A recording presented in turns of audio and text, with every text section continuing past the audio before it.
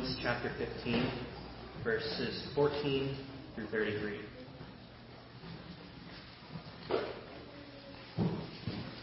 And I myself also am persuaded of you, my brethren, that ye also are full of goodness, filled with all knowledge, able also to admonish one another. Nevertheless, brethren, I have written more boldly unto you in some sort, as putting you in mind, because of the grace that is given to me of God, that I should be the minister of Jesus Christ to the Gentiles, ministering the gospel of God, that the offering up of the Gentiles might be acceptable, being sanctified by the Holy Ghost. I have therefore, whereof I may glory through Jesus Christ, in those things which pertain to God. For I will not dare to speak of any of those things which Christ hath not wrought by me, to make the Gentiles obedient by word and deed, through mighty signs and wonders, by the power of the Spirit of God, so that from Jerusalem and round about to Illyricum I have fully preached the gospel of Christ. Yea, so have I strived to preach the gospel, not where Christ was named, lest I should build upon another man's foundation, but as it is written, to whom he was not spoken of. They shall see, and they that have not heard shall understand. For which cause also I have been much hindered from coming to you. But now, having no more place in these parts, and having a great desire these many years to come unto you, whensoever I take my journey into Spain, I will come to you, for I trust to see you in my journey, and to be brought on my way thitherward by you, if first I be somewhat filled with your company. But now I go unto Jerusalem to minister unto the saints. For it hath pleased them of Macedonia and Achaia to make certain contribution for the poor saints which are at Jerusalem. It hath pleased them verily, and their debtors they are. For if the Gentiles have been made partakers of their spiritual things, their duty is also to minister unto them in carnal things. When therefore I have performed this, and have sealed to them this fruit, I will come by you into Spain. And I am sure that when I come unto you, I shall come in the fullness of the blessing of the gospel of Christ. Now I beseech you, brethren, for the Lord Jesus Christ's sake, and for the love of the Spirit, that ye strive together with me in your prayers to God for me, that I may be delivered from them that do not believe in Judea, and that my service which I have for Jerusalem may be accepted of the saints, that I may come unto you with the joy by the will of God, and may with you be refreshed. Now the God of peace be with you all. Amen. Let's pray. Dear Heavenly Father, thank you for this day and the wonderful weather out. And I thank you for this opportunity that we just had to sing praises to you. And I pray for this passage and Pastor as he preaches on it, that you will use it in our lives, not just on Sundays, but every day of the week. In Jesus' name, amen.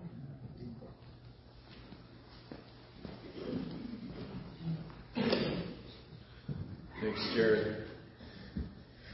Well, let me share with you quickly an update from Timothy. Some of you wonder, if anything's different in Myanmar, and this is his latest email here that was sent. Dear friends, first of all, I'd like to say thank you very much for your faithful prayer for us to live in Myanmar. The situation is worse and worse day by day. The demonstration is still going on in some places, but not a large number of people. Killing, arresting, gun shooting, burning buildings, bombing, bomb explosions happen every day in different places. Villages, towns, and cities. Every day, people die of those destructive activities. Traveling by car, by foot, by motorbike, by public transport is also dangerous. There had been no war in the Chin state of Myanmar. Now war has been going on in both southern Chin state and northern Chin state. Even the church buildings are robbed, arrested, and shot at. At present, in two townships, Mindat and Kemple, the town people left the town and run to the forest for safety. Yesterday, even in the forest, means that the jungle there, the terrorists came and shot the people. The terrorists keep on using jet fighters to bomb civilians in towns and villages. Many people are facing food problems. Many people are facing both food problems and terrible war trouble. Things are very difficult. I have no words to tell. let me request you to continue praying for us. And so I'm going to do that at this time. If you could unite your hearts together with me as we pray for our brothers and sisters in Myanmar. Lord Jesus, we know that all the nations are precious to you. And so we pray that you would minister your peace to these people. Lord, I pray for the tremendous opportunities that come out of a country racked with revolution and war to speak of the Prince of Peace. Lord, I ask that you would embolden and protect the believers and enable them to deliver the life-transforming message of the gospel. I pray that you would provide for their needs, as a lot of things that they were depending on in the infrastructure and other ways of support have crumbled. Lord, I pray that you would use your people there to have a mighty revival sweep across Myanmar. You did this in the 70s and the 80s among the Chin people, and now we ask that during this revolution you would have it sweep from the Chin people to the rest of the tribes and peoples of Myanmar. Lord, we thank you that not one atom in this universe is outside of your sovereignty, and we praise you, Lord, for the truth that you do indeed hold the whole world in your hands. And so we entrust this situation to you. Give the peace that passes human understanding to our brother Timothy and his family and fellow laborers. In your name we pray. Amen. For your scripture reading this week, you read through 2 Peter. So Mark and 1 Peter and 2 Peter were all kind of part of a body of work in relation to Peter. There's anything that stood out to you from 2 Peter in your study or reading this particular week? You're going to be in Matthew this week, Matthew 1 to 7, and Matthew describes himself as a scribe for the kingdom. He's writing down the gospel story, and he is using the abilities that God gave him to articulate that in his letter as an eyewitness of Jesus Christ. But anything in 2 Peter hit you? Starts off saying that God has given us this incredible power. It's the very divine nature of God that dwells in us. And then to add to our faith these virtues. And then he talks about the things that fight against that, false teaching, etc. Kathy? Well, I was just, I read chapter 2 3 times, trying to understand it, and I couldn't. So it did strike me as rather frightening, and I just was wondering if there's a little bit of a nutshell you could just sort of explain. I worked through that chapter 2 at another time here, but there is some confusing stuff in chapter 2 with referring to comparing the false teachers there to what went on in Genesis chapter 6. Would be a good cross-reference. Oh, thanks. Yeah. Oh, yeah, the Noah. Yeah. Yeah. Sons of God coming. The evil that was going on. All right. Well, I hope more lives have been impacted by 2 Peter here, and more lives will be impacted in reading through Matthew 1 through 7 here. Any particular needs in our community that our church could be a blessing for that you're aware of? Mobilize perhaps some teams to be a blessing to some folks. Speaking of which, let me read this announcement here, ladies.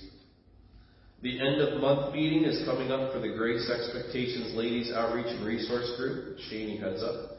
Saturday, May 29th from 7 to 8 p.m. Due to the timely change in COVID-19 ordinances, we'll be meeting at the home of Shani Pease, but we'll also offer the meeting on Zoom. Please RSVP to Shani and let her know if you'd like a Zoom link. Lots of new opportunities for serving in our community and loving our neighbors in creative ways. And she gives her phone number and email there to connect with her. So for those of you who have been partnering there and finding ways to serve there, you ladies in particular, through Shani's connections and counseling just their store is just a hub for ministry opportunities as they get to know their customers and needs. There is an end of the month meeting coming up. Saturday, May 29th from 7 to 8 p.m. Any opportunities you're aware of? Service?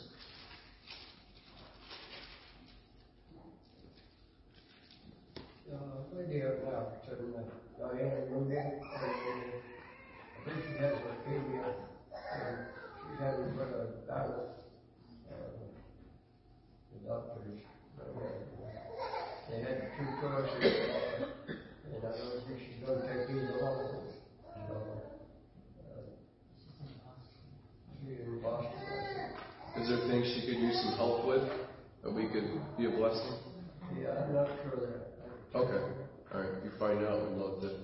We can at least minister through prayer. She's in Boston Diane Moody in Appleton getting treatment for cancer, for leukemia. And if we find out more tangible ways we can minister, let them know as well. All right, let's get into the Word here. Romans chapter 15. I think this passage shows us that without a vision and a faith for continuing gospel mission to penetrate the darkness with light, we can tend to be sluggish, like a stopped-up pipeline. Did you ever have a culvert that got stopped up or with leaves or mud or dirt in the spring when the snow melted and messed up your road? Is that just me? We can tend to be static, like petrified trees instead of a growing forest. Stagnant like a smelly salt marsh instead of a flowing brook. We live in the USA where not too long ago in our recent history, pioneers achieved some incredible things. We lived in Oregon for 8 years, near our, about an hour's drive or so, in Oregon City was the end of the Oregon Trail Museum. And there were even some parts in Oregon where you could still see the wagon ruts from the Oregon Trail. These pioneers navigated uncharted rivers, climbed mountains that hadn't even received a name until that point. They carved roads through some of the dense forests, and taking whole wagon trains across unending plains, steep passes, and on for thousands of miles. Some of them faced dangers that they had no idea that they would face. They tried to grow crops without knowing if the soil was right for it. They endured highs and lows of heat and cold. They had to rely on their wits and sometimes their own sheer brute strength to get them through it. And so we hear that word pioneer, and it has this ring to it, a courage and accomplishment, going beyond, being the first to see or do something. And Paul here, we see in these verses here, has that spirit for the gospel. A pioneering spirit of the gospel. To go to places where it hadn't been heard. And he had found himself in his first and second and third missionary journeys, standing in synagogues and marketplaces and private houses and public halls like the Hall of Tyrannus in Ephesus, before magistrates and rulers and ordinary folks in towns and villages, telling them this extraordinary news that there was one true God rather than the multiple pagan deities. That this one true God had made the world. He had loved it. He was bringing justice and hope. And that this God, to fulfill His plan, had sent His own Son to suffer the fate of a rebel. And now to be enthroned as the world's true Lord. Paul said in verse 15 of Romans chapter 15 that he admitted he'd written boldly to these house churches in Rome at different places in the letter. And such was Paul's habit of speaking and acting boldly ever since Damascus. And so he begins to see himself in verse 16 as being like a priest in the temple.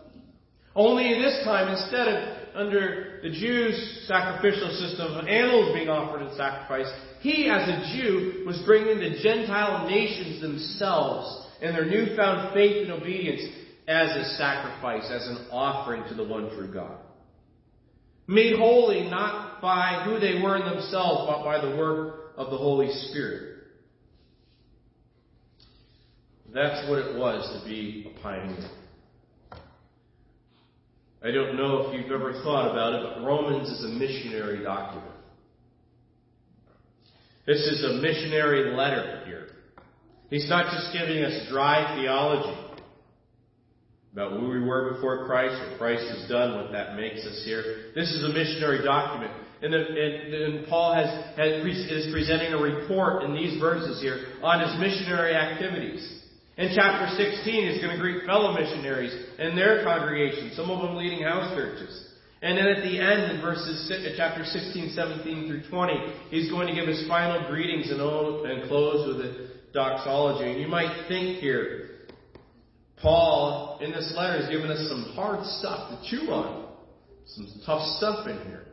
You might think he would just lighten the mood here with some gentle and nice remarks here about how it would be nice to get together sometime. But there isn't much of a drop in intensity in this letter here as he's closing it in chapter 15 here, because he keeps pressing on this apostolic mission. God's mission. And so Romans is written in the heat and the pressure of a mission to reach the Gentiles, rather than a letter written in a seminary professor's office. So we have this letter to the church at Rome. This is around AD 57, and Paul's preparing both himself and the Roman Christians for a missionary outreach in Spain he plans for in AD 57, and he emphasizes a few things that might help you understand this a little better. That there is an international and universal scope. This is what the Lord had said. Remember in Acts chapter 1, under the uttermost parts of the earth, they are to bear witness of Christ. That from Jerusalem and as far around as Illyricum and even Spain in chapter 15, the gospel is to progress. And there's a responsibility of the Roman Christians to have this same scope of understanding. He says in verse 24, I want to see you on my journey and to be sent by you once I've been around your company for a little while. 15:24. Because the strategy of this mission here focuses on people becoming disciples of Christ here and becoming churches that multiply no matter where they live or matter who they are. And he's reminding the Christians in this Roman capital of that truth. And then he's reminding us too in this letter that missionary work and thrust and theology belong together. They depend on one another. Because the better we understand the Word of God and His mission, the better we'll be able to present His truths. And Paul the missionary can't be separated from Paul the theologian. In Romans 1 through 3, Paul had explained that there is a solidarity of sinners. There is something that we all share as sinners, whether Jews or pagans. And there is no escape from God's judgment. And he reminds them of that to remind these believers that he's writing to who had seemed to have expressed themselves in some prideful factions over disputable matters that we looked at in chapter 14, that the ground was level at the cross and they had no reason to boast or be self-righteous. But God had a mission to save. And God expected Jew and Gentile in these house churches to participate in this together. Because there's no longer Jew or Greek, or slave or free, or male or female, for you're all one in Jesus Christ. So this missionary work focused on God's promised plan. It's not just a theory. This is blood, sweat, and tears that Paul's writing about in chapter 15. This is people. These are lives. This is real stuff. And both Paul and this Roman church can only be effective in their mission here when they understand that God's love is present in the midst of the congregation. And that same love that brought them together, God wants that family to grow. So, here is Paul, survivor of exile in one sense, a priest in one sense, who goes on this circuit here to tell the furthest islands and nations that the time has come for them to join in worship of the one true God. And he's announcing that his plan to visit a church that he hasn't founded. He hasn't visited ever. But where several of his co-workers now are living here, that he's preparing the groundwork for that visit and reminding them that he needs their support and their partnership for a mission to Spain. If you're wondering what this letter is about, all you have to do is go back to chapter 1, where Paul describes the gospel in verses 1 through 7. And then in 5, he says in chapter 1, by whom we receive grace and apostleship for obedience to the faith among all nations for his name, among whom are you also the called of Jesus Christ. To all that be in Rome, beloved of God, called to be saints, grace to you and peace from God our Father and Lord Jesus Christ. First, I thank my God through Jesus Christ for you all, that your faith is spoken of throughout the whole world. For God is my witness, who I serve with my spirit in the gospel of his Son, that without witness I make mention of you always in my prayers, making request if by any means at length I might have a prosperous journey by the will of God to come to you. So now, here's the bookend. He's coming all the way back to this theme again. I want to see you, he says. Why does he want to see them? Verse 11 of chapter 1. For I long to see you, that I may impart to you some spiritual gift to the end that you may be established, that you may be strengthened in the gospel.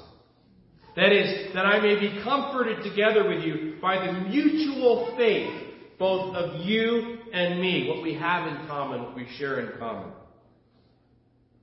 Now I would not have you ignorant, brethren, that oftentimes I purposed to come to you, but was prevented until now, that I might have some fruit among you also, even as among other Gentiles. And he says, I'm debtor here. I have this gospel that God's entrusted to me, and this gospel is the power of God to salvation to the Jew first and also to the Greek. These verses here really show us in chapter 15 now what he was thrusting at here. Now, Romans is a missionary letter. First thing I want you to see here is that there is a gospel mission. There is a gospel mission. What is this gospel mission? Well, in Romans 15, verse 15, he says, nevertheless, brethren, I have written you the more boldly in some sort, as putting you in mind, helping you remember, because of the grace of God that was given me of God, that I should be the minister of Jesus Christ to the Gentiles, ministering the gospel of God, that the offering up of the Gentiles might be acceptable, being sanctified by the Holy Ghost. Here's what it is. When Paul says he is a minister of Jesus Christ to the Gentiles, and he is offering up the sacrifice of Gentiles, that word minister is where we get the word liturgy. It's the idea of being a priest. Being a priest. You see, worship had transferred from this physical building of a temple in Jerusalem to the people of God, where God dwelt. God lives in the middle of his people. He doesn't manifest himself in a special way in brick and mortar buildings. It's people. Christians are God's temple. And what he is saying is that this mission, this gospel mission here, has profound realities. You might not have thought of yourself as a priest before. When you are engaging in God's work, you are a priest. In fact, 1 Peter tells us we're a kingdom of priests. We are the priests. We represent the Lord. We offer sacrifices that are now not physical sacrifices in the sense of animals here, but acts of service to the Lord. And that shouldn't come as too much of a surprise when we read chapter 12, 1 and 2, where we present our bodies as a living sacrifice that's wholly acceptable to God. And where we are to make sure that we are presenting ourselves as acceptable worship to the Lord. what this gospel mission really is ministering Christ to the nations. Ministering the gospel of God, that the offering of the Gentiles might be acceptable. What does this gospel ministry accomplish? Well, look what he says here in verse 17. Because this is God's work that he's participating in, he says, I therefore, wherever I may glory through Jesus Christ and those things which pertain to God, I have nothing to boast about here, for I will not dare to speak of any of those things which Christ has not worked by me, to make the Gentiles obedient by word and deed, through many mighty signs and wonders by the power of the Spirit of God, so that from Jerusalem and round about to Illyricum, I have fully preached the gospel of Christ. In this span, in this area here, Jerusalem to Illyricum, he says, I have fully preached the gospel of Christ. Now, what does he mean by that? What does he mean by that? Think about Paul's practices in the book of Acts here. The patterns that you see in the book of Acts. What would Paul mean when he says, I have fully preached the gospel of Christ? What would you say? That as he walked by, every guy he saw, every person he saw, they got a gospel tract and they got a verbal witness. Is that what he's saying? That might be part of it, but that's not what he's saying. That's not the fullness of what he's saying. What is he saying when he says, I have fully preached the gospel of Christ from Jerusalem to Illyricum? What has he accomplished? Paul had a strategy, didn't he? What was Paul's strategy? When Paul went to particular places that he planned to go to, it wasn't just like, oh, I'm going to go here. Oh, okay. Yep, that's the one I'm going to go to. No. He had a strategy. And he would make points of contact. He mapped out where he was going to go. He planned where he was going to go. The Spirit had to direct them sometimes away from his plans to other places that the Spirit had, right? When he went to Macedonia. But he had a strategy, and there was a pattern here. And you could remember it with 3 E's. He would evangelize strategically. He would find points of contact, whether that was the synagogue, or down by the river in Philippi, or whether as he walked through Athens and mingled among the marketplace there, he found a way to connect with those people and their false worship of unknown gods. But he evangelized strategically. And then when people respond to the faith, what would he do? He would nurture them. He would bring them into fellowship together. He would form churches. He would raise up leaders. In fact, you see this, Luke really encapsulates it very well, succinctly in Acts chapter 14 and verse 21. Acts 14, verse 21.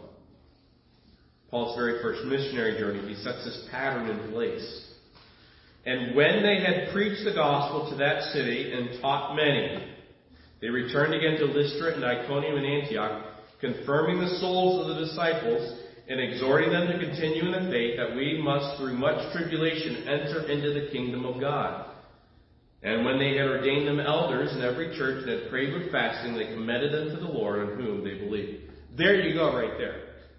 There's capsule form of what Paul means when he says, I have fully preached the gospel here. He has established beachheads from Jerusalem to Illyricum. He has planted the flag of the gospel through planting churches here.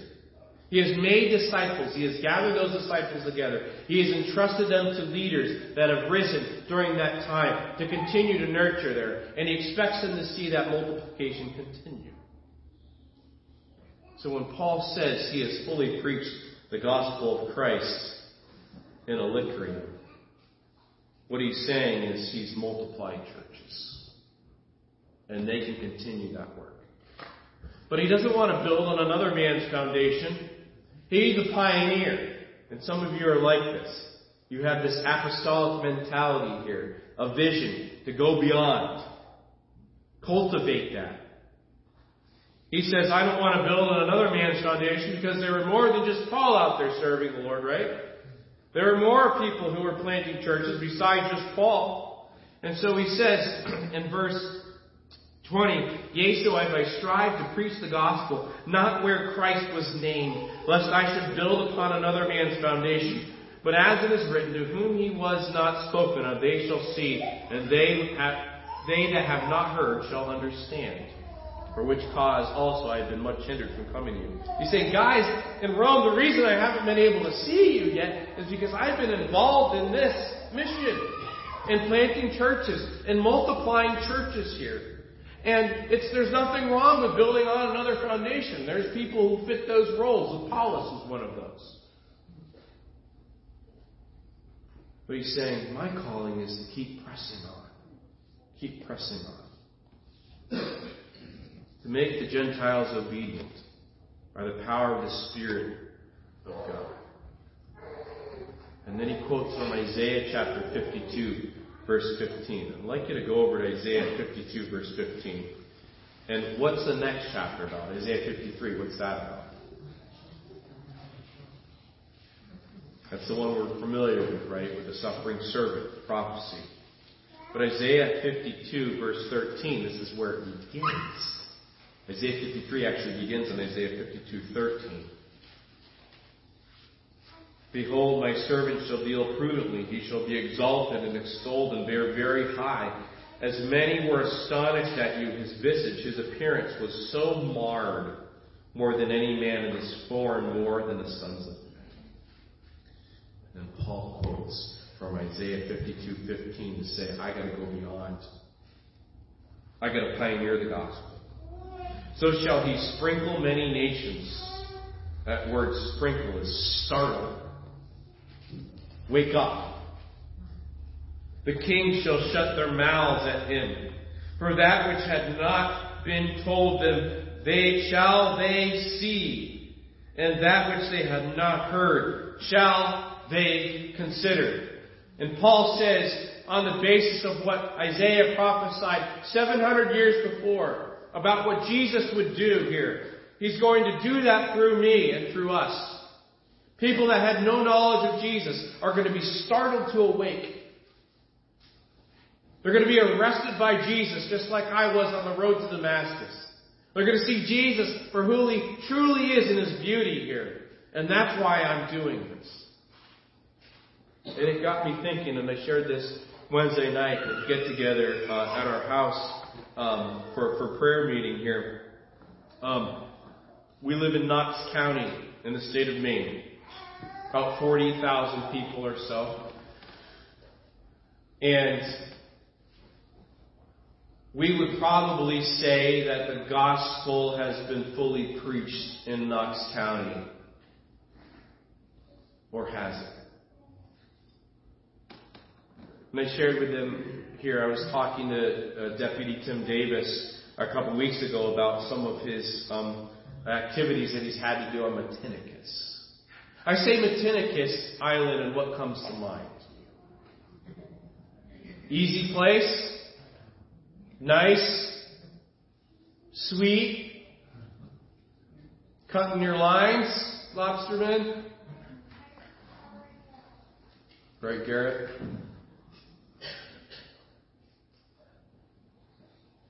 Do you think the gospel encompasses Matinicus? 75 people live on Matinicus. And I was corrected last Wednesday here. It is the farthest inhabited place off the east coast of the Atlantic Ocean of the U.S.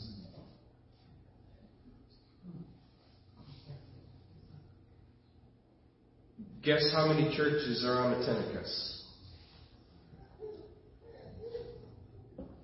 There's a congregational building that was built there in 1906, and they have some services and some community events in the summer. Are there believers on Matinicus? Perhaps. I don't know. Maybe God's calling somebody to penetrate Matinicus. I know I wouldn't do it with salmon pants on.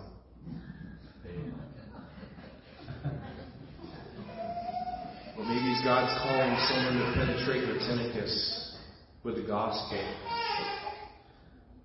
To share life, to find a point of contact, to break through with the gospel. Are those people beyond the gospel? Mm-hmm. There were German barbaric tribes and Celts in Britannia that were killing and eating people that the gospel penetrated and changed their lives? Do you have a vision for the gospel expanding beyond our little ruts? To whom he was not announced, they shall see, and those who have not heard shall understand. And so I was particularly burdened about Britannicus here for the last 2 weeks. That God would take and call someone to go there and plant the flag of the gospel there.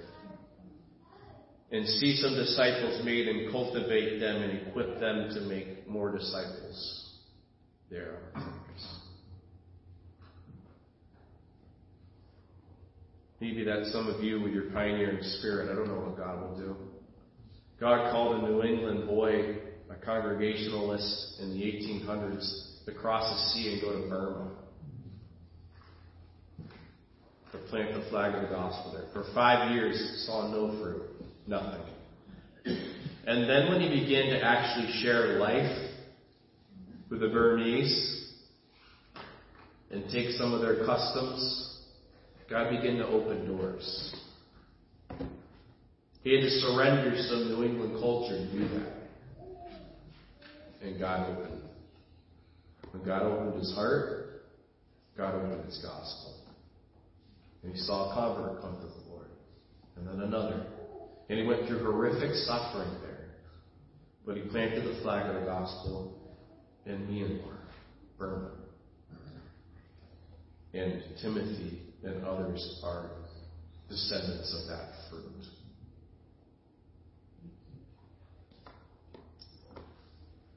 What's your ambitions? You say, well, I don't know that God's calling me to go to a different culture, a different country. But are you expanding the borders of the gospel beyond your home? Have you started with your home? Your neighborhood? Work conversations, perhaps at lunch? You have a gospel vision of what God can do for you. It's going to be different for different people, different capacities. God's got a call on your life to represent him and bear him well. But how does this happen? Because not everybody's called to be Paul and do pioneering work in that sense, right? Well, there's a gospel partnership. And so what I'd like you to notice then after verse 21 are these words here. Verse 22, for which cause also I have been much hindered from coming to you, because I've been planting churches from Jerusalem to Illyricum. But now, having no more place in these parts, I filled that, and so now I'm going to, and having a great desire these many years to come to you, whensoever I take my journey into Spain. He's not even saying Rome's his final destination, is it? He's seeing Rome as a stopping point to expand the gospel west. Spain was pretty much the furthest west of their known world. Perhaps he could use some translators, he could use some team members from Rome, he could certainly use their financial support to get there, because travel wasn't cheap, supplies he would need. And he wants them to partner with him. He says, whenever I journey to Spain, I shall come to you. So he's speaking of it like, this is just what I'm going to do.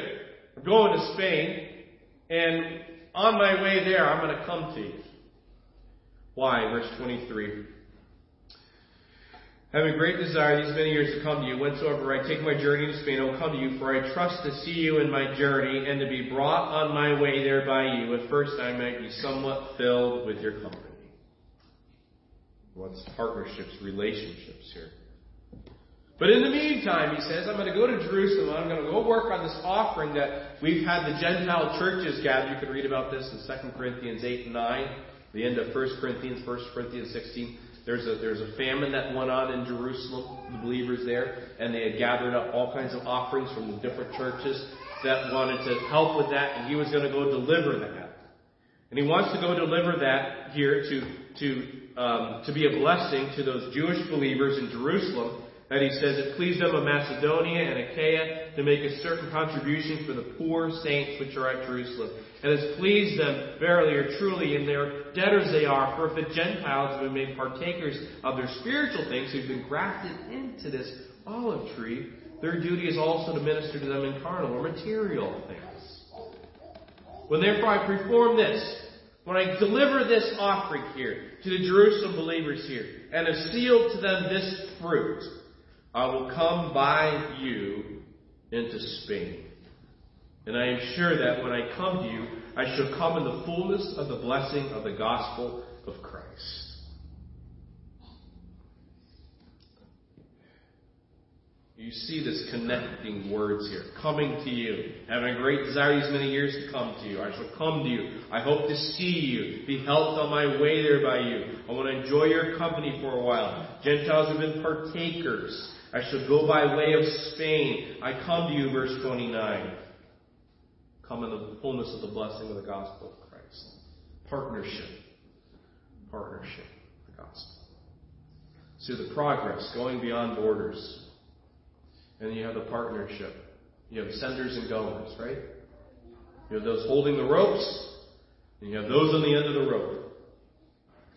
And so now he says in verse 30 through 33, Now I beseech you, brethren, for the Lord Jesus Christ's sake, and for the love of the Spirit, that you strive together with me, you work together with me in your prayers to God for me. Do you catch that? He says, part of you is going with me. Whether you're some of you might physically come with me to Spain, but you all can have a part in going by striving together with me in your prayers.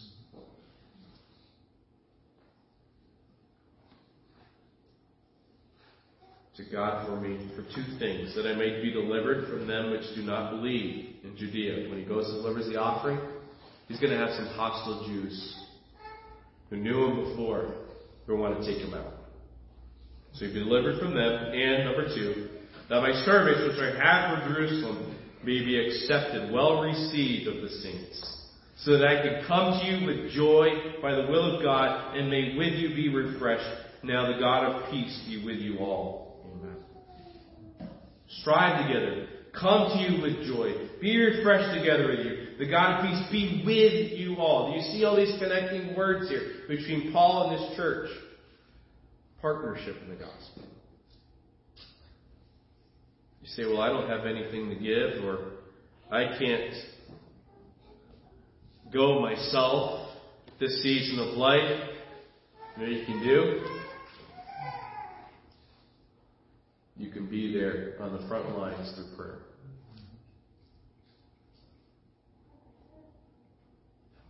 That you strive together with me in your prayers to God for me.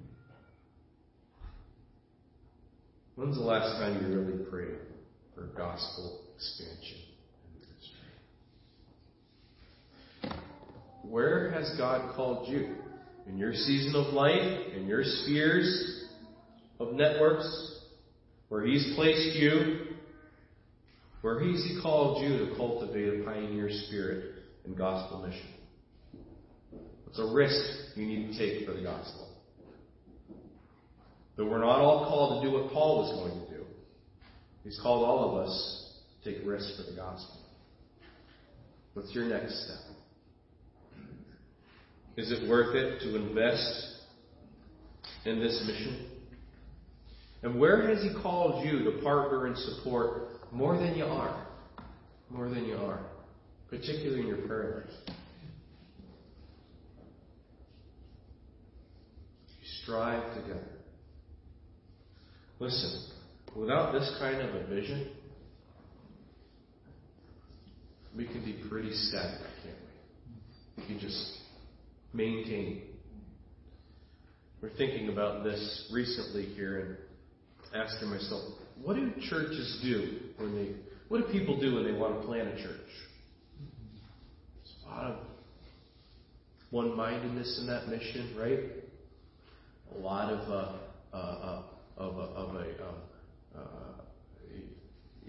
outreach, a lot of a desire to see God do something in the community, right? And then churches, they get a little group together, and then, oh, we did it. Flatline. Maintain, right? But is that ever God's vision for His church? We do have a lot of churches in our area, but you know what would be amazing? If there were communities of believers within walking distance of every single neighborhood in this county.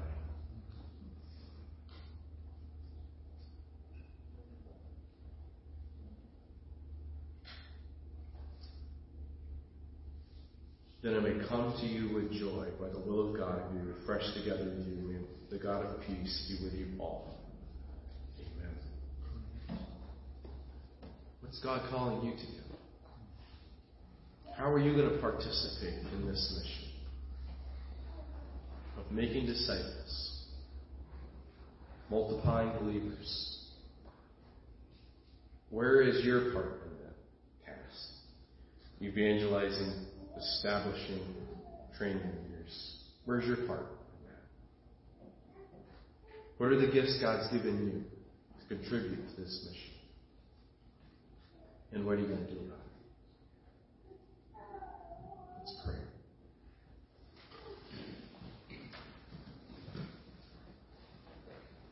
Lord, give me wisdom in my particular role here to come alongside those who have these hungers, who feel your calling,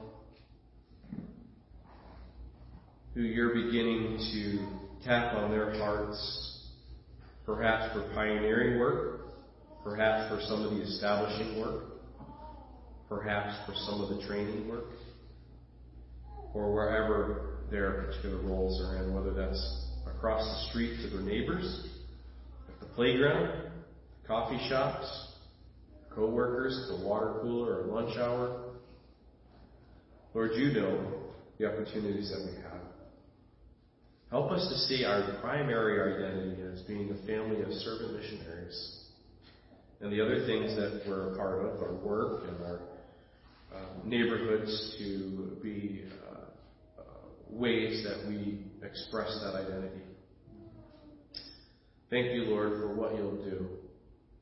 Thank you, Lord, for what you did here in planting this church so many years ago. Help us to never lose the wonder of the gospel of Christ. In your name we pray.